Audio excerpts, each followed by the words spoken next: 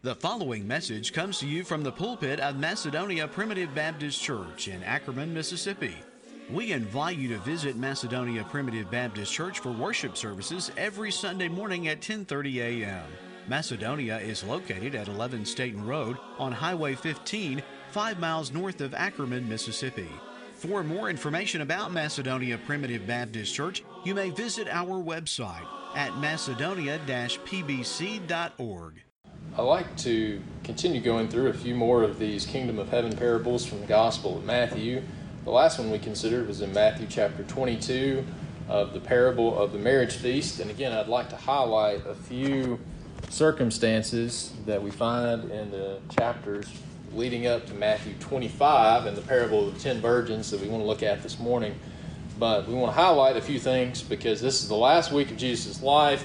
At the beginning of Matthew chapter 21 was when he had his triumphal entry into the city of Jerusalem for the last time, and he immediately goes into the temple and purges that out. He is delivering these scathing parables about the leaders of the people and the Jews and their rejection of him, and he continues on that same theme.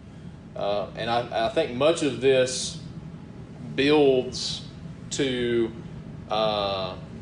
the Olivet discourse that we see in Matthew 24 that's very significant in many different ways. But we see this last week of Jesus' life just building, this tension building. They already hated him, the Pharisees and the Sadducees.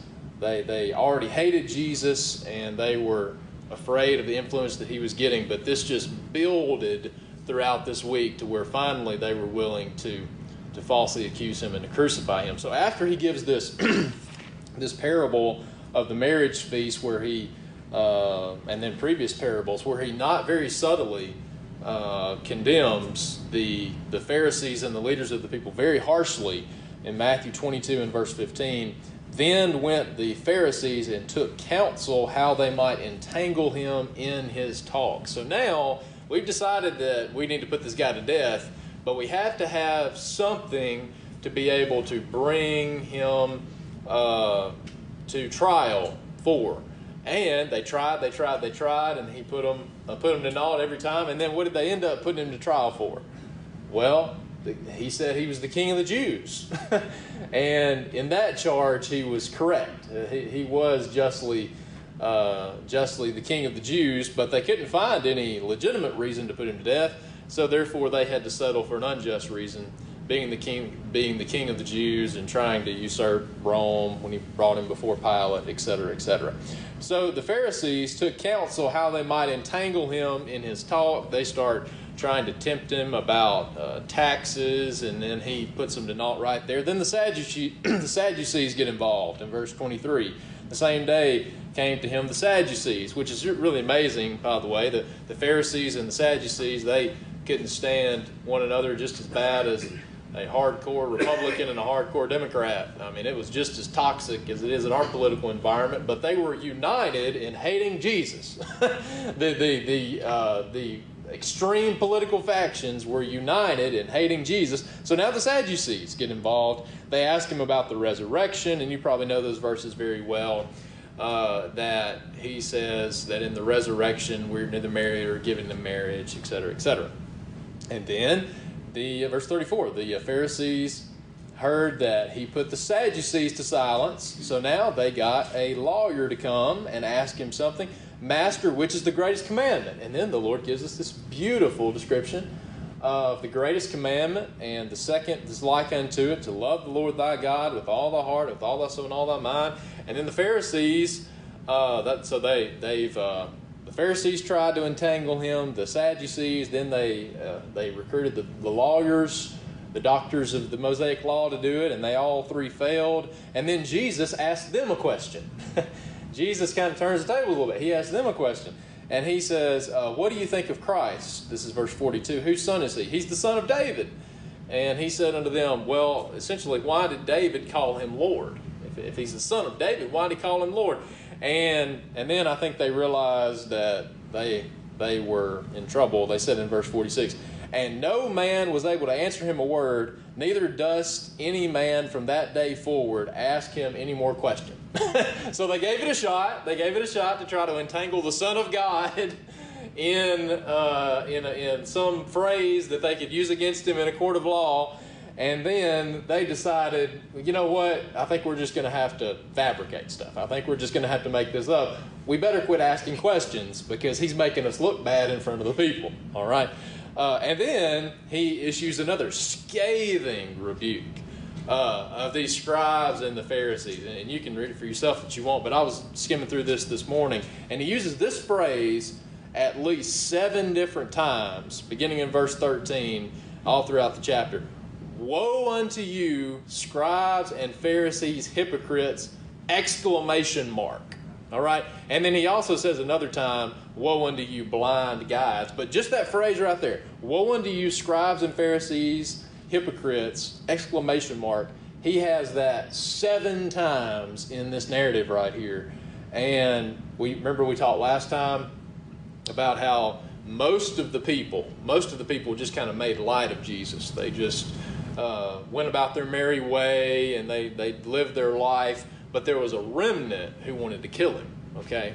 And this was the remnant, the leaders of the people, spiritual wickedness in high places.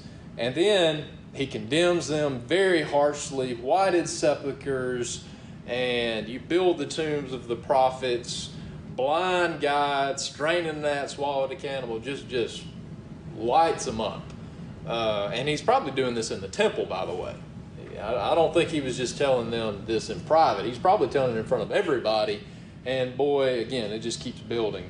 Well, actually, he did say this in the temple because we find at the beginning of the 24th chapter that Jesus went out and departed from the temple. All right?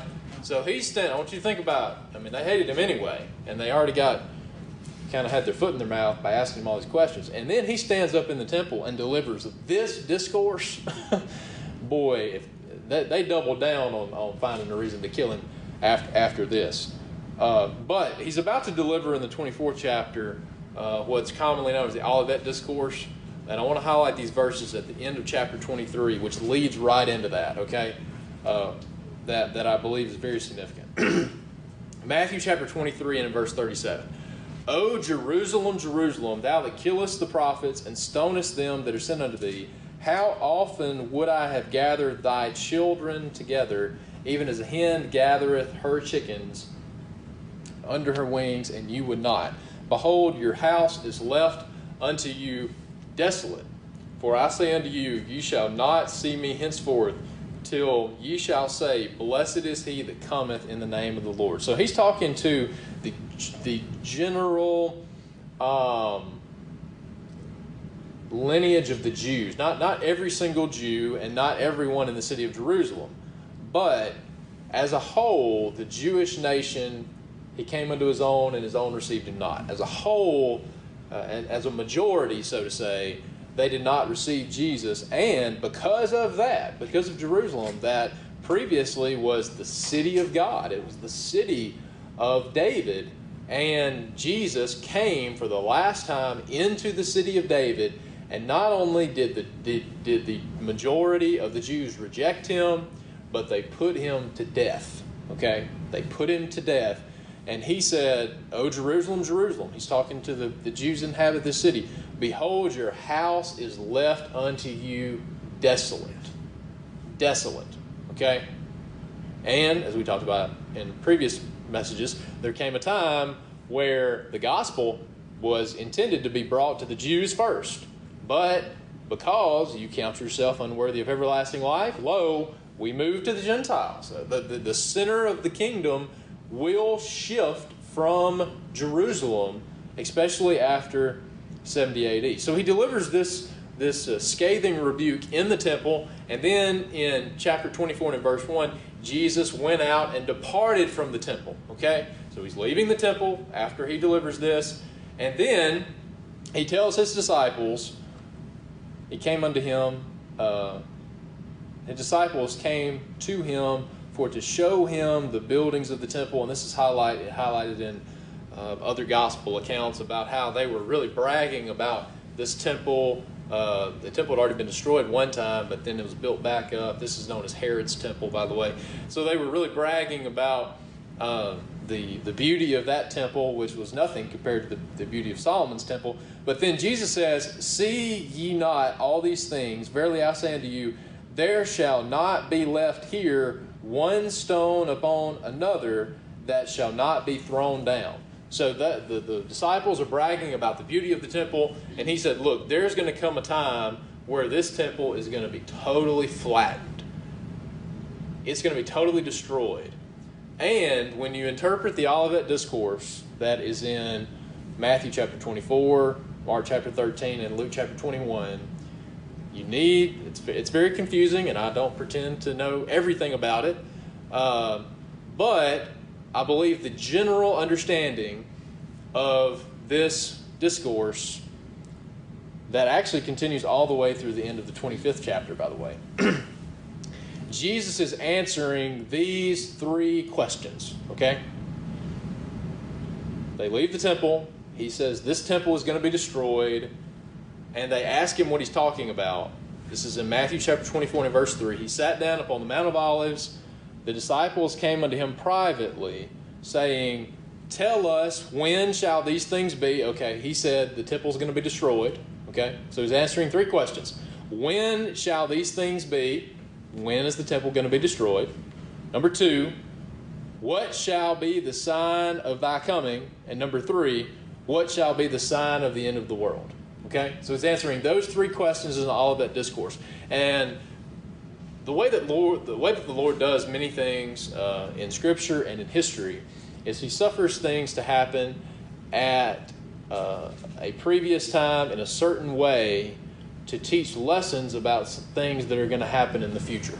Okay, and some of this is speaking about direct events that would happen in the destruction of Jerusalem in 70 A.D.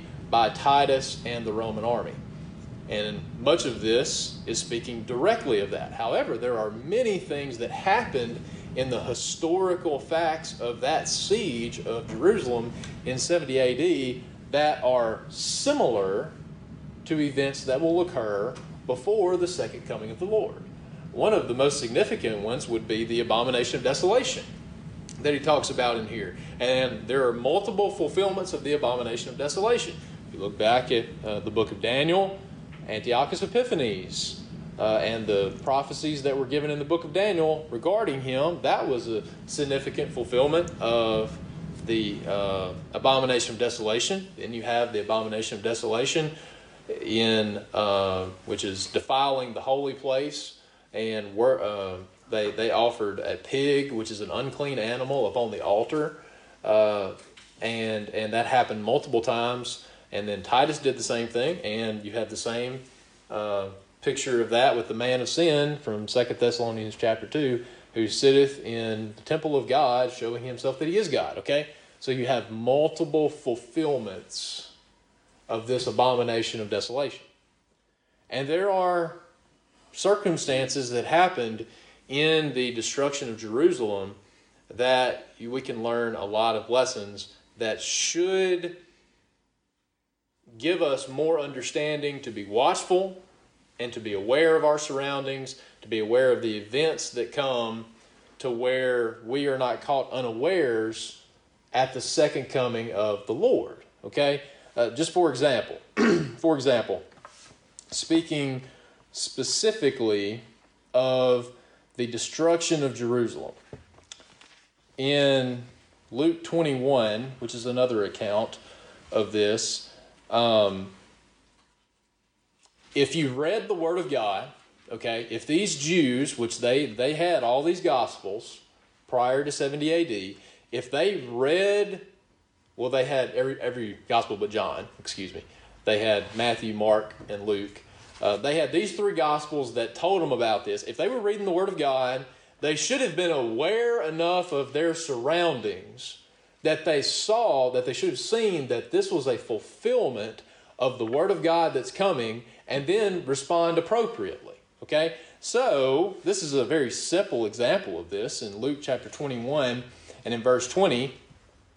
When ye shall see Jerusalem compassed with armies, then know that the desolation thereof is nigh. Okay, now that would be a pretty big sign, right? If all of a sudden, we're going about our daily life, we know the Romans are out there, but they're not really trying to besiege us. Well, now all of a sudden, we're totally surrounded by the Roman army.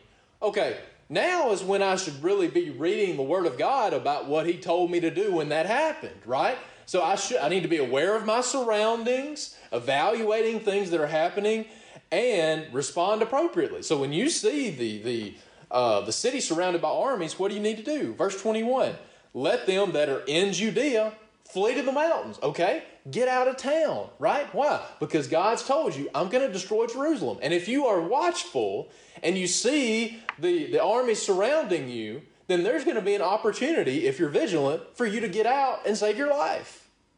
Okay? The point here is that if you are aware of the surroundings, then you can make decisions that are going to put you in a lot better position than if you're not watchful. Okay? And that was true of Jews in the city of Jerusalem in 70 AD.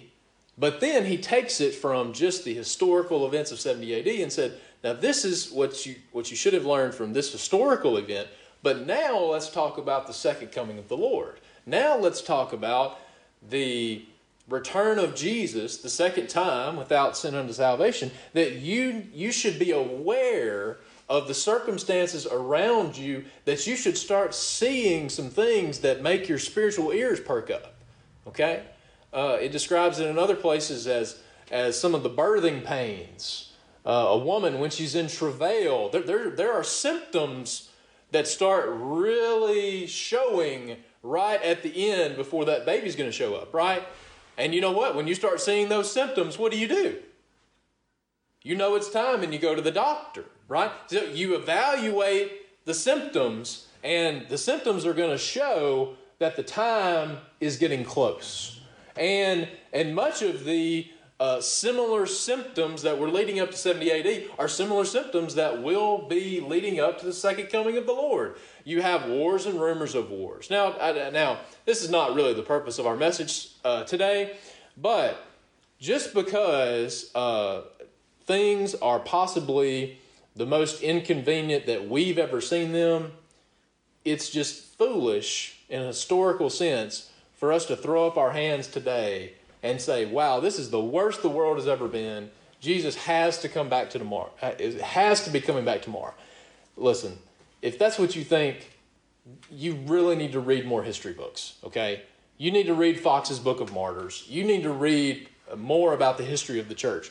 And just because it's the worst that maybe you've seen it in your lifetime, I don't think anyone could legitimately say that this is the worst it's ever been, okay? But like wars and rumors of wars, yes, Russia is still messing around in Ukraine, right? But you think that's worse? If anyone had a right to think Jesus was about to come back, how about those people in World War II, right? That's a real wars and rumors of wars reason to think Jesus is about to come back tomorrow. There's always been wars and rumors of wars. There's always been false Christ. There's always been people standing up and saying, I'm God. There's always been people claiming that Jesus, that the world's going to end in such and such year. There's always been these symptoms. The point is, the closer you get to the true second coming, they become more prevalent and they escalate. Okay? They become more prevalent and they escalate. But these are symptoms. Okay?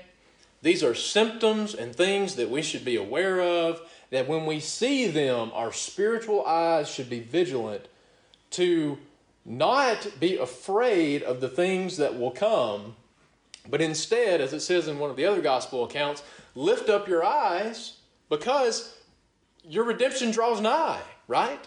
This should be every single day that we live, our salvation, our final deliverance from this world is always nearer at the end of the day than it was at the beginning of the day, right? Our salvation is nearer than when you first believed.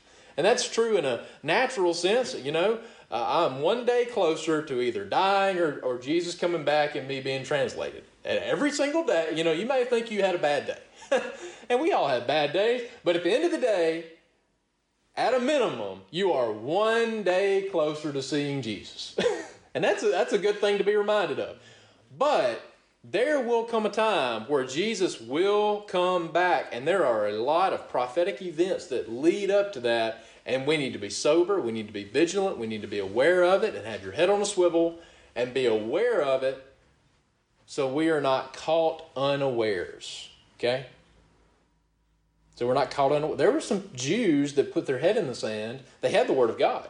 They put their head in the sand, and they lost their natural life because they didn't get out of Jerusalem when they saw something that should have flagged in their mind that I need to get out of town. And it was severe enough, by the way, that he said, look, don't go back and even try to pack up. Don't go back and try to pack for a month's vacation. You get out right now. And the people that didn't do that, they suffered for it. Okay? All right, fast forwarding.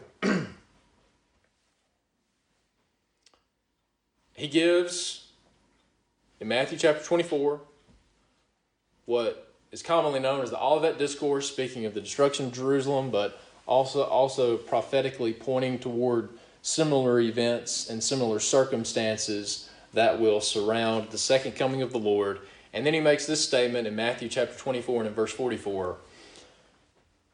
Therefore, actually, let's read first verse 42. Watch therefore, for you know not what hour your Lord doth come. But know this, that if the goodman of the house had known in what watch the thief would come, he would have watched and would have not suffered his house to be broken up. Therefore, be ye also ready, for in such an hour as ye think not, the Son of Man cometh. Okay? So if you knew when the thief was coming, and of course this is before security systems and all this kind of stuff nowadays, right? But if you knew when the thief was coming, then obviously you're going to be ready for the thief, right? If you know he's going to come at 2:30 a.m. on Thursday, guess what? You're going to be ready with your shotgun to shoot him, right? But if you don't know he's coming, you may be caught unawares and you may be asleep, okay?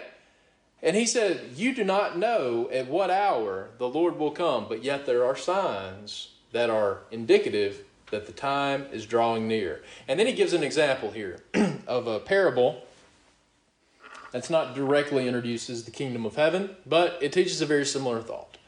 Matthew chapter 24 and in verse 45. Who then is a faithful and wise servant? Let's get that right. Verse 45. Who then is a faithful and wise servant, whom his Lord hath made ruler over his household, to give them meat in due season? Blessed is that servant, whom his Lord, when he cometh, shall find so doing. Verily I say unto you, that he shall make him ruler over all his goods. And if that servant, that evil servant, say in his heart, my Lord delayeth his coming, and shall begin to smite his fellow servants, and eat and drink with the drunken, the Lord of that servant shall come in a day when he looketh not for him, and in an hour that he is not aware of, and shall cut him asunder, and appoint him his portion with the hypocrites, and there shall be weeping and gnashing of teeth. He gives this parable of the servant, parable of the 10 virgins, and the parable of the talents, and they're all teaching the same thing. Do not get complacent. Do not get lazy in our service to God, in what has been entrusted to us, because Jesus can return at any moment, right? Jesus can return at any moment. And the last thing we would ever want to do is be ashamed at the second coming of the Lord. Now, there's much things about the second coming of the Lord that is a tremendous mystery. And I certainly don't know how all this is going to work, especially when we're used to everything in a time sequence and seconds and minutes and hours and days, and we can't really fathom when eternity's ushered in. how all this works. But it says that Jesus is going to come back in a moment, in the twinkling of an eye. You know, I don't necessarily think when Jesus comes back, if you're doing something very inappropriate, if you're in a place you shouldn't be in, if you're in doing an action you shouldn't be engaged in, I don't know if that moment is going to stand still and it's going to feel like 2 years worth of condemnation. It says it's in the moment, in the twinkling of an eye, so it sounds like it'll be pretty quick. But even if it is pretty quick, we don't want to be engaging in activities that if any moment Jesus came back, that we would be ashamed that he caught us doing that, right? And that's the kind of mindset that we should have at all times. Why? Because he could come back at any moment, right? We should have that in mind. And I'm thankful for the parents that I have and the way that I was raised. And I had things in my mind sometimes that, you know what, maybe I'm tempted to do some small little bitty thing. But you know what, in my head, I don't want to do that because I'm afraid that maybe my parents will catch me doing it. And I'd be ashamed that they caught me doing it. And if that is in a very simple way, if I would be ashamed of my earthly parents seeing me doing something that I know is wrong and I know it's inappropriate, how much more ashamed would I be if Jesus came back the second time and I was doing that? And again, I don't know the moment of time. There's some degree of shame that you would have, but it sure seems to me, thankfully, it won't last too long because you're going to be translated real quick. But the point is, though, why would we want to be engaging in activities that we would be ashamed at the second coming? Wouldn't it be much better for us to, maybe I have the opportunity to go do something of the world, but instead I choose to forsake that, to come into worship, and I just feel like, and I have no Bible to back this up, but it sure seems to me that there are going to be some people worshiping in spirit and in truth in public worship when Jesus comes back the second time. I just feel like there's going to be some group of people that are engaged in public worship when Jesus comes back the second time. So maybe that's the day that you said, you know what, I'm not going to go do such and such. I'm going to choose to go to church. And boy, what a happy church meeting that'll be, right? If it just so happens that that's when Jesus comes back the second time. And boy, what a great confirmation and blessing that you chose to do that instead of going and doing something else, okay? So, now we finally arrived at the parable of the 10 virgins, okay? We'll see what we can do with this and try to address as much as we can with the time that we have available. Matthew chapter 25, very similar parable, to be watchful, to be vigilant, to be prepared with the understanding that Jesus' second coming could be at any moment. Okay? Matthew chapter 25 and in verse 1. Then shall the kingdom of heaven be likened unto 10 virgins, which took their lamps and went forth to meet the bridegroom. 5 of them were wise, and 5 were foolish. And they that were foolish took their lamps, but they took no oil with them. The wise took oil in their vessels with the lamps, and the bridegroom tarried, and they all slumbered and slept. And at midnight there was a cry made, and behold, the bridegroom cometh, go ye out to meet him. Then all those virgins arose and trimmed their lamps, and the foolish said unto the wise, give us of your oil, that our lamps are gone out, for our lamps are gone out. And the wise answered, saying, not so, lest there be not enough for us and you, but go ye rather to them that sell and buy for yourselves. And while they went to buy, the bridegroom came, and they that were ready went in with him to the marriage. And the door was shut. And afterward came also the other virgins, saying, Lord, Lord, open to us. And he answered and said, verily I say unto you, I know you not. Watch therefore, for you know neither the day nor the hour wherein the Son of Man cometh.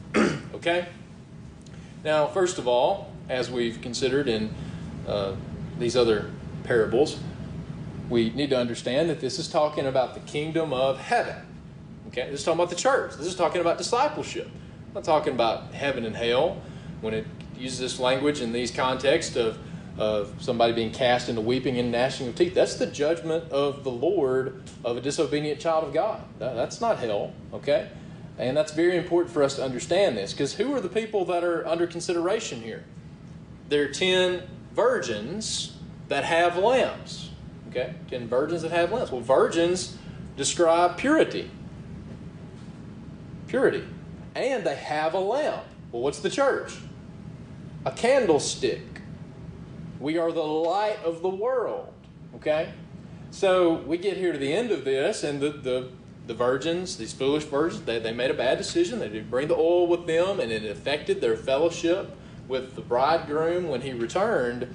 But here at the end, they say, let us in. Lord, Lord, open to us. And he says, verily, I know you not.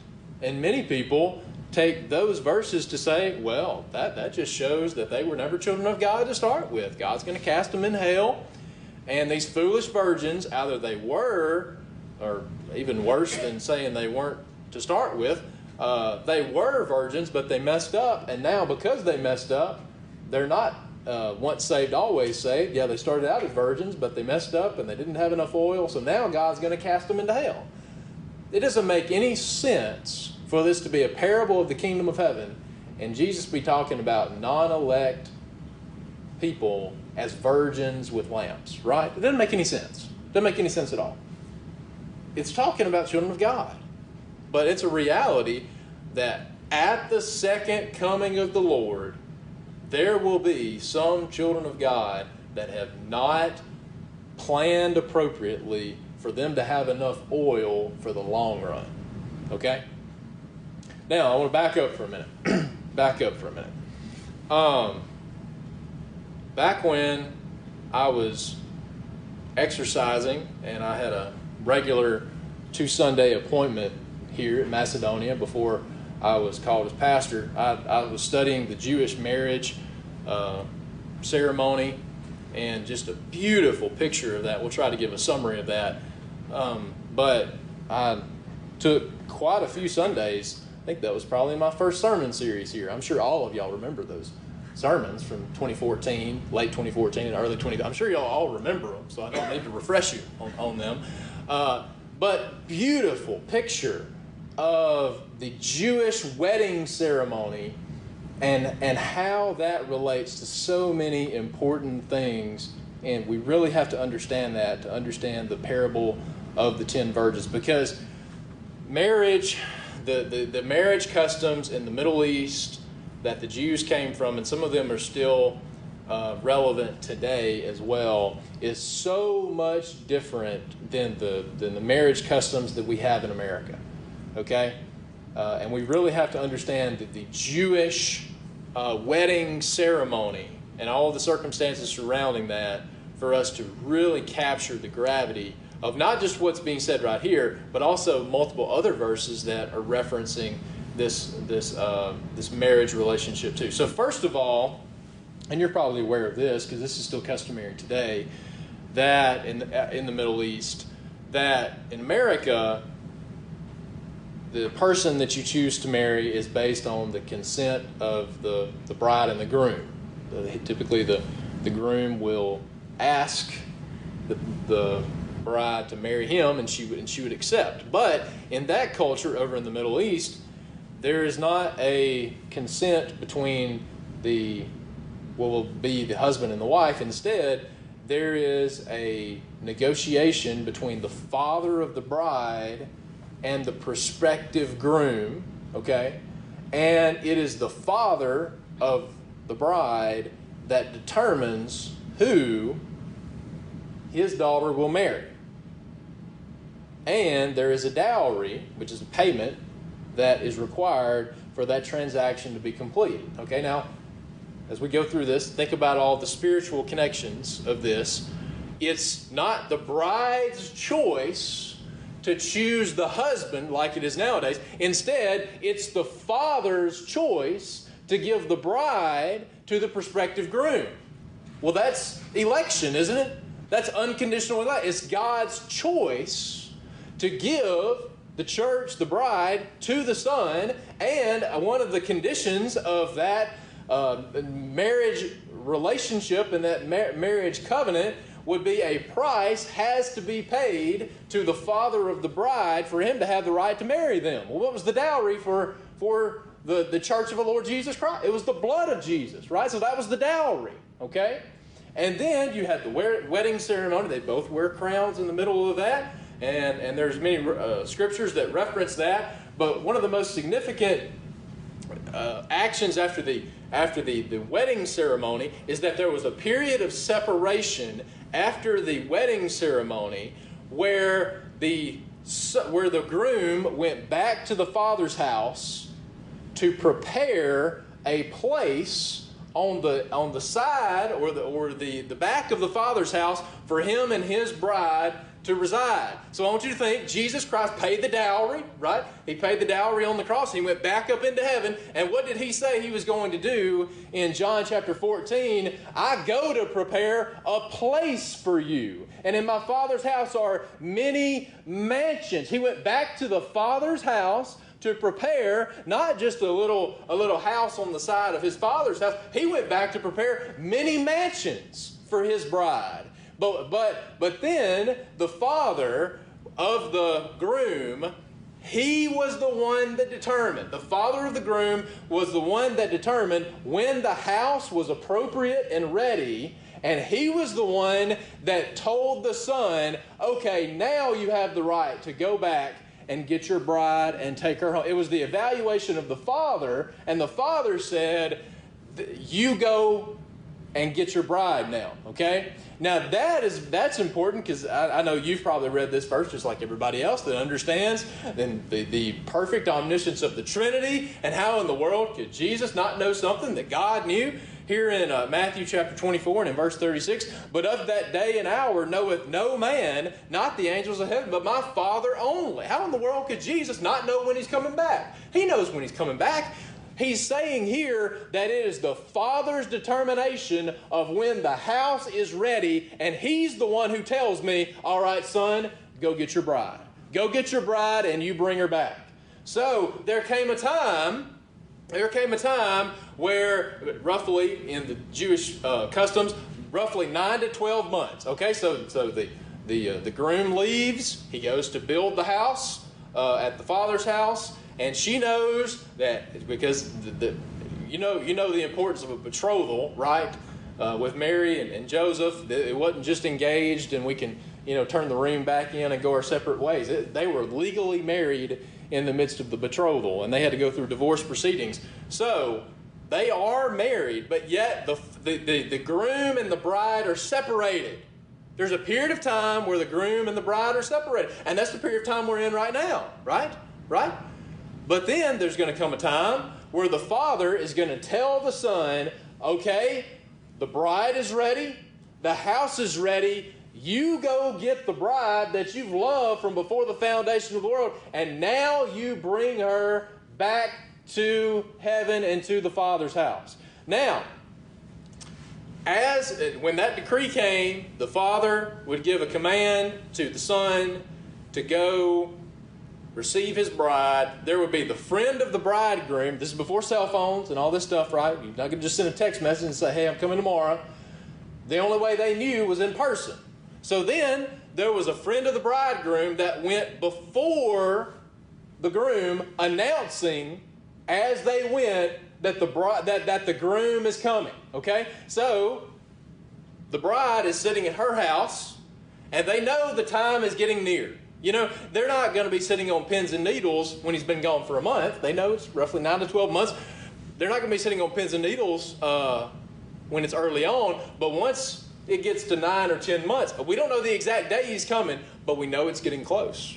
We know it's getting close. So therefore, there was this procedure that then the friends of the bride would be aligning the route that the groom would be coming. So therefore, you have these 10 virgins that are there, that they're supposed to be watching for the announcement that the bridegroom is coming. And then what would happen is they would hear the voice of the bridegroom. They would hear the voice of the friend of the bridegroom. And then they would go, when they heard that, they would then go and tell the bride that he's coming. Okay? Okay, first of all, the friend of the bridegroom at the first coming of Jesus was John the Baptist.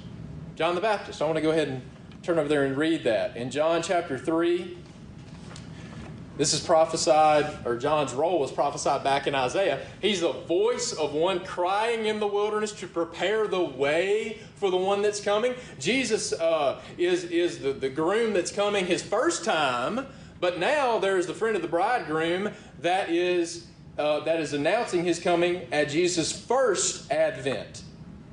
John chapter 3 and in verse 28, "Ye yourselves bear ye witness, and I say, I am not the Christ, but I am sent before him. He that hath the bride is the bridegroom, but the friend of the bridegroom, which standeth and heareth him, rejoiceth greatly because of the bridegroom's voice. My joy therefore is fulfilled." So John the Baptist was the friend of the bridegroom, announcing the first coming of the groom. Well, who's going to be the friend of the bridegroom announcing the second coming?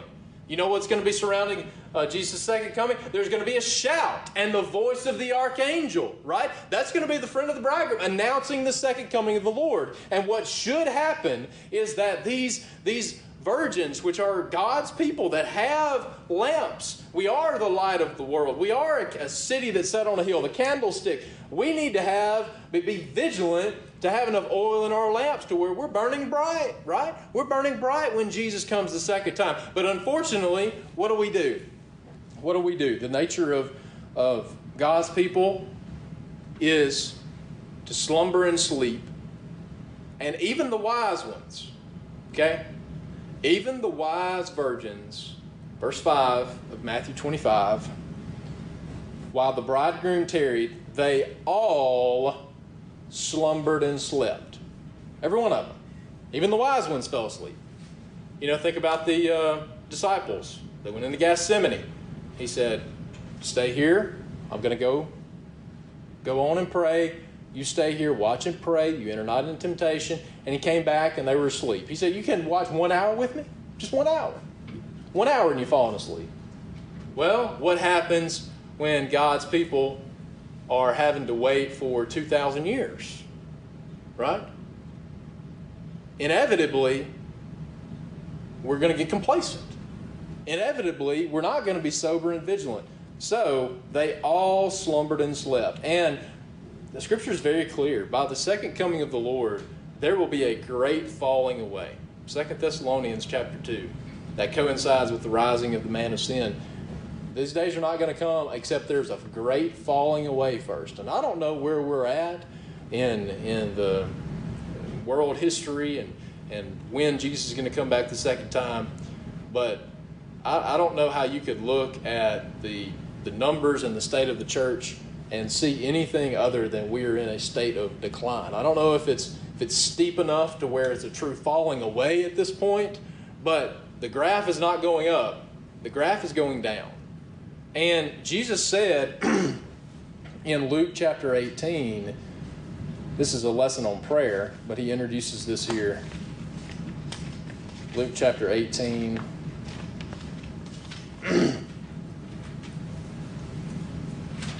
And verse 8, "I tell you, he will avenge them speedily. Nevertheless, when the Son of Man cometh, shall he find faith on the earth?" Now, obviously, there's going to be children of God that have faith that are born again, right?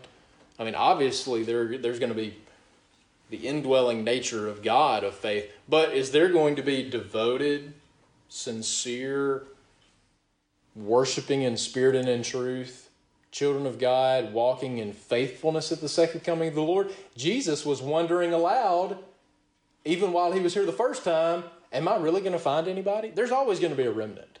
God has promised there's always going to be a remnant, but it sure seems that the majority of God's children at the end of time, they're not preparing with enough oil. They're not. Why? Because they're too focused on the things of the world to be filling up their lamps with the oil of the Word of God and all these other things. And Jesus wondering aloud, when I show up, am I really going to find that many faithful disciples? There'll be some, but unfortunately, many children of God will be very foolish in those last days. So now the bridegroom is actually coming, and then At midnight, this is verse 6. At midnight there was a cry. This is the voice of the bride, the voice of the friend of the bridegroom announcing he's coming. This great announcement, which will be the shout and the voice of the archangel. And then the virgins arose and they trimmed their lamps. But the foolish did not prepare ahead of time for the long haul. Okay? They weren't vigilant. They just felt like they could just get by. And then, it's funny how, the diligent people always have to carry the weight of the non-diligent people. They probably felt like that, we don't have to carry ours because I borrow oil from this person all the time.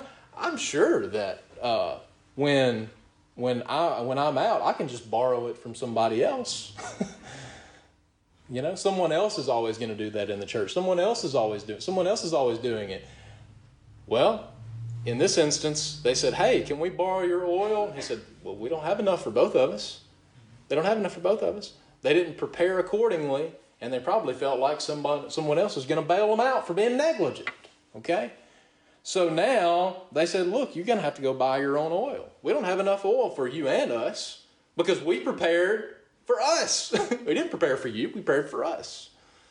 So the foolish people, foolish brides, virgins, they go and they try to get oil. But the problem is there's not any oil stores open at midnight, are there? No. The people who own oil stores, they like to sleep in the middle of the night, don't they, right? So they're not going to be able to find any oil at midnight. So guess what? Now they realize, man, we run out of oil. We can't do anything. And then they finally go back and here's the point. They missed the coming of the bridegroom. Now, does that mean that we're going to miss the second coming? Well, no, of course not, right? Every eye is going to see him. Every single eye is going to, even those that pierced him. But the last thing we would want to do is be a foolish virgin that would be ashamed when he comes. Now, this is not all about, again, I don't pretend to know all the logistics because it's way above my pay grade of what's going to happen at the second coming of the Lord. But this is more than that, really, talking about our communion and fellowship with the Lord while we wait on him coming. Okay? So if we are wise and we're vigilant and we're saying, that's how the whole canon of Scripture in the book of Revelation closes. John sees these amazing visions in the book of Revelation, and his conclusion of all of that is, Lord, come quickly. His desire is for Jesus to come quickly, and I want to be prepared for that. I want to be looking expectantly for that instead of me just going and consuming all the things of this world and then it showing up as a thief in the night. So now these virgins come and they knock on the door and they say in verse 11, Lord, Lord, open to us. And he answered and said, Verily I say unto you, I know you not. I know you not. And unfortunately, many people are going to go straight to Matthew chapter 7 and this teaching in the Sermon on the Mount of wolves in sheep's clothing and false prophets that uses what on the surface might appear to be similar language in Matthew chapter 7 and verse 21. And not everyone that said unto me, Lord, Lord, shall enter into the kingdom of heaven, but he that doeth the will of my Father which is in heaven. Many shall say unto me in that day, Lord, Lord, have we not prophesied in thy name? And in thy name have cast out devils, and in thy name done many wonderful works? Then will I profess unto them, I never knew you. Depart from me, you that work iniquity. You see, that shows right there that these virgins, they were either false professors or unregenerates the whole time, and God's going to cast them in hell. Listen, this is talking about fellowship with Jesus Christ while we wait. Here in Matthew chapter 7, he's not talking about foolish virgins. He's not talking about foolish virgins with lamps. What's he talking about? Wolves in sheep's clothing. Those are two different things, aren't they? Wolves in sheep's clothing are two entirely different things than virgins with lamps. They're not the same thing. He says, I know you not. He didn't say I never knew you. But don't you know that there is such an intimacy of fellowship that you have with Jesus when, if you get up in the morning, and you approach the day with the attitude that, you know what, Lord, this might be either through me passing away or through your second coming. Lord, this might be my last opportunity to glorify you in all I say and do today. This might be my last opportunity to fill my mind and meditate wholly on the Word of God on a daily, but this might be my last opportunity to pray without ceasing today. And if you approach your every day with that attitude of, we don't know when Jesus is coming back the second time, and I want to be found a wise virgin. I want to honor the Lord. If you approach the Lord that day with that kind of an attitude, there is an intimacy of knowledge and fellowship that you're going to have with Jesus that you're not going to have if you're just enraptured in all the things of this world and going 90-0 and not focused on the Lord at all. If you live with a reminder of the second coming of the Lord, could be at any moment, it could be today, you will have such closeness of fellowship with the Lord that when you're not gonna come to that door and say, you know what, you were foolish, you were neglectful. You have prevented yourself from being in the house, partaking of the blessings of the marriage feast between the bride and the husband. We don't want to be outside that door, right? We don't want to be outside that door. We want to have communion and fellowship with Jesus on a daily basis. And it's interesting, the contrast of who's on which side of the door between this parable and then Revelation chapter 3, where we have the church at Laodicea, right? Church at Laodicea, the Lord is at the door knocking. The church is prideful, rich and increased with goods. We don't, thank you, Lord, but we don't really need you. And Jesus is knocking on the door of his church and saying, hey, if you're willing to open the door, I will come in and sup with you. I'll have fellowship with you. If any man opens the door, I'm willing to have fellowship with you. Why? Because unfortunately, the Lord was on the outside of his church. That's unfortunate, isn't it? And now you have the roles reversed. In the parable of the virgins, now the Lord is inside the house. And who's he in there with? The bride and the wise virgins. He's in there. And the foolish virgins are knocking on the door saying, can you please let me in? Can you please let me in? And Jesus says, listen, because you are neglectful, you have forfeited these temporal blessings in the kingdom of heaven of fellowship with me. Well, if that's the effect of that, then what do we need to do? Make sure you have your oil trimmed, right? It's inevitable. It's inevitable. All 10 of those virgins fell asleep. Listen, I try to remind myself very often of the promise in Galatians that if we're not weary in well-doing, that in due season, we will reap if we faint not, if we're not weary in well-doing. But the reality is we all get weary in well-doing. We all get weary in that. We all get complacent. And you look at that oil getting a little bit low, and you're like, well, you know what? Yeah, I know it's getting low. I'll fill it up tomorrow. Yeah, I know it's getting. I'll fill it up tomorrow. I'll fill it up tomorrow. Next thing you know, you're out of oil and it's midnight. Okay? What's the remedy for this? It's so simple, right? What's the remedy for this? The Lord's not saying, fill up your lamp or I'm going to cast you in hell. He's saying, look, child of God, make sure you got enough oil for the long run, right? Make sure you got enough oil for your lamp. And if you were faithful, boy, he's going to welcome you into the marriage feast, isn't he? His desire is not to forfeit faithful children of God from fellowship with him, but at the same time, God is not mocked. Okay? At the same time, God is not mocked. What we sow, that shall we also reap.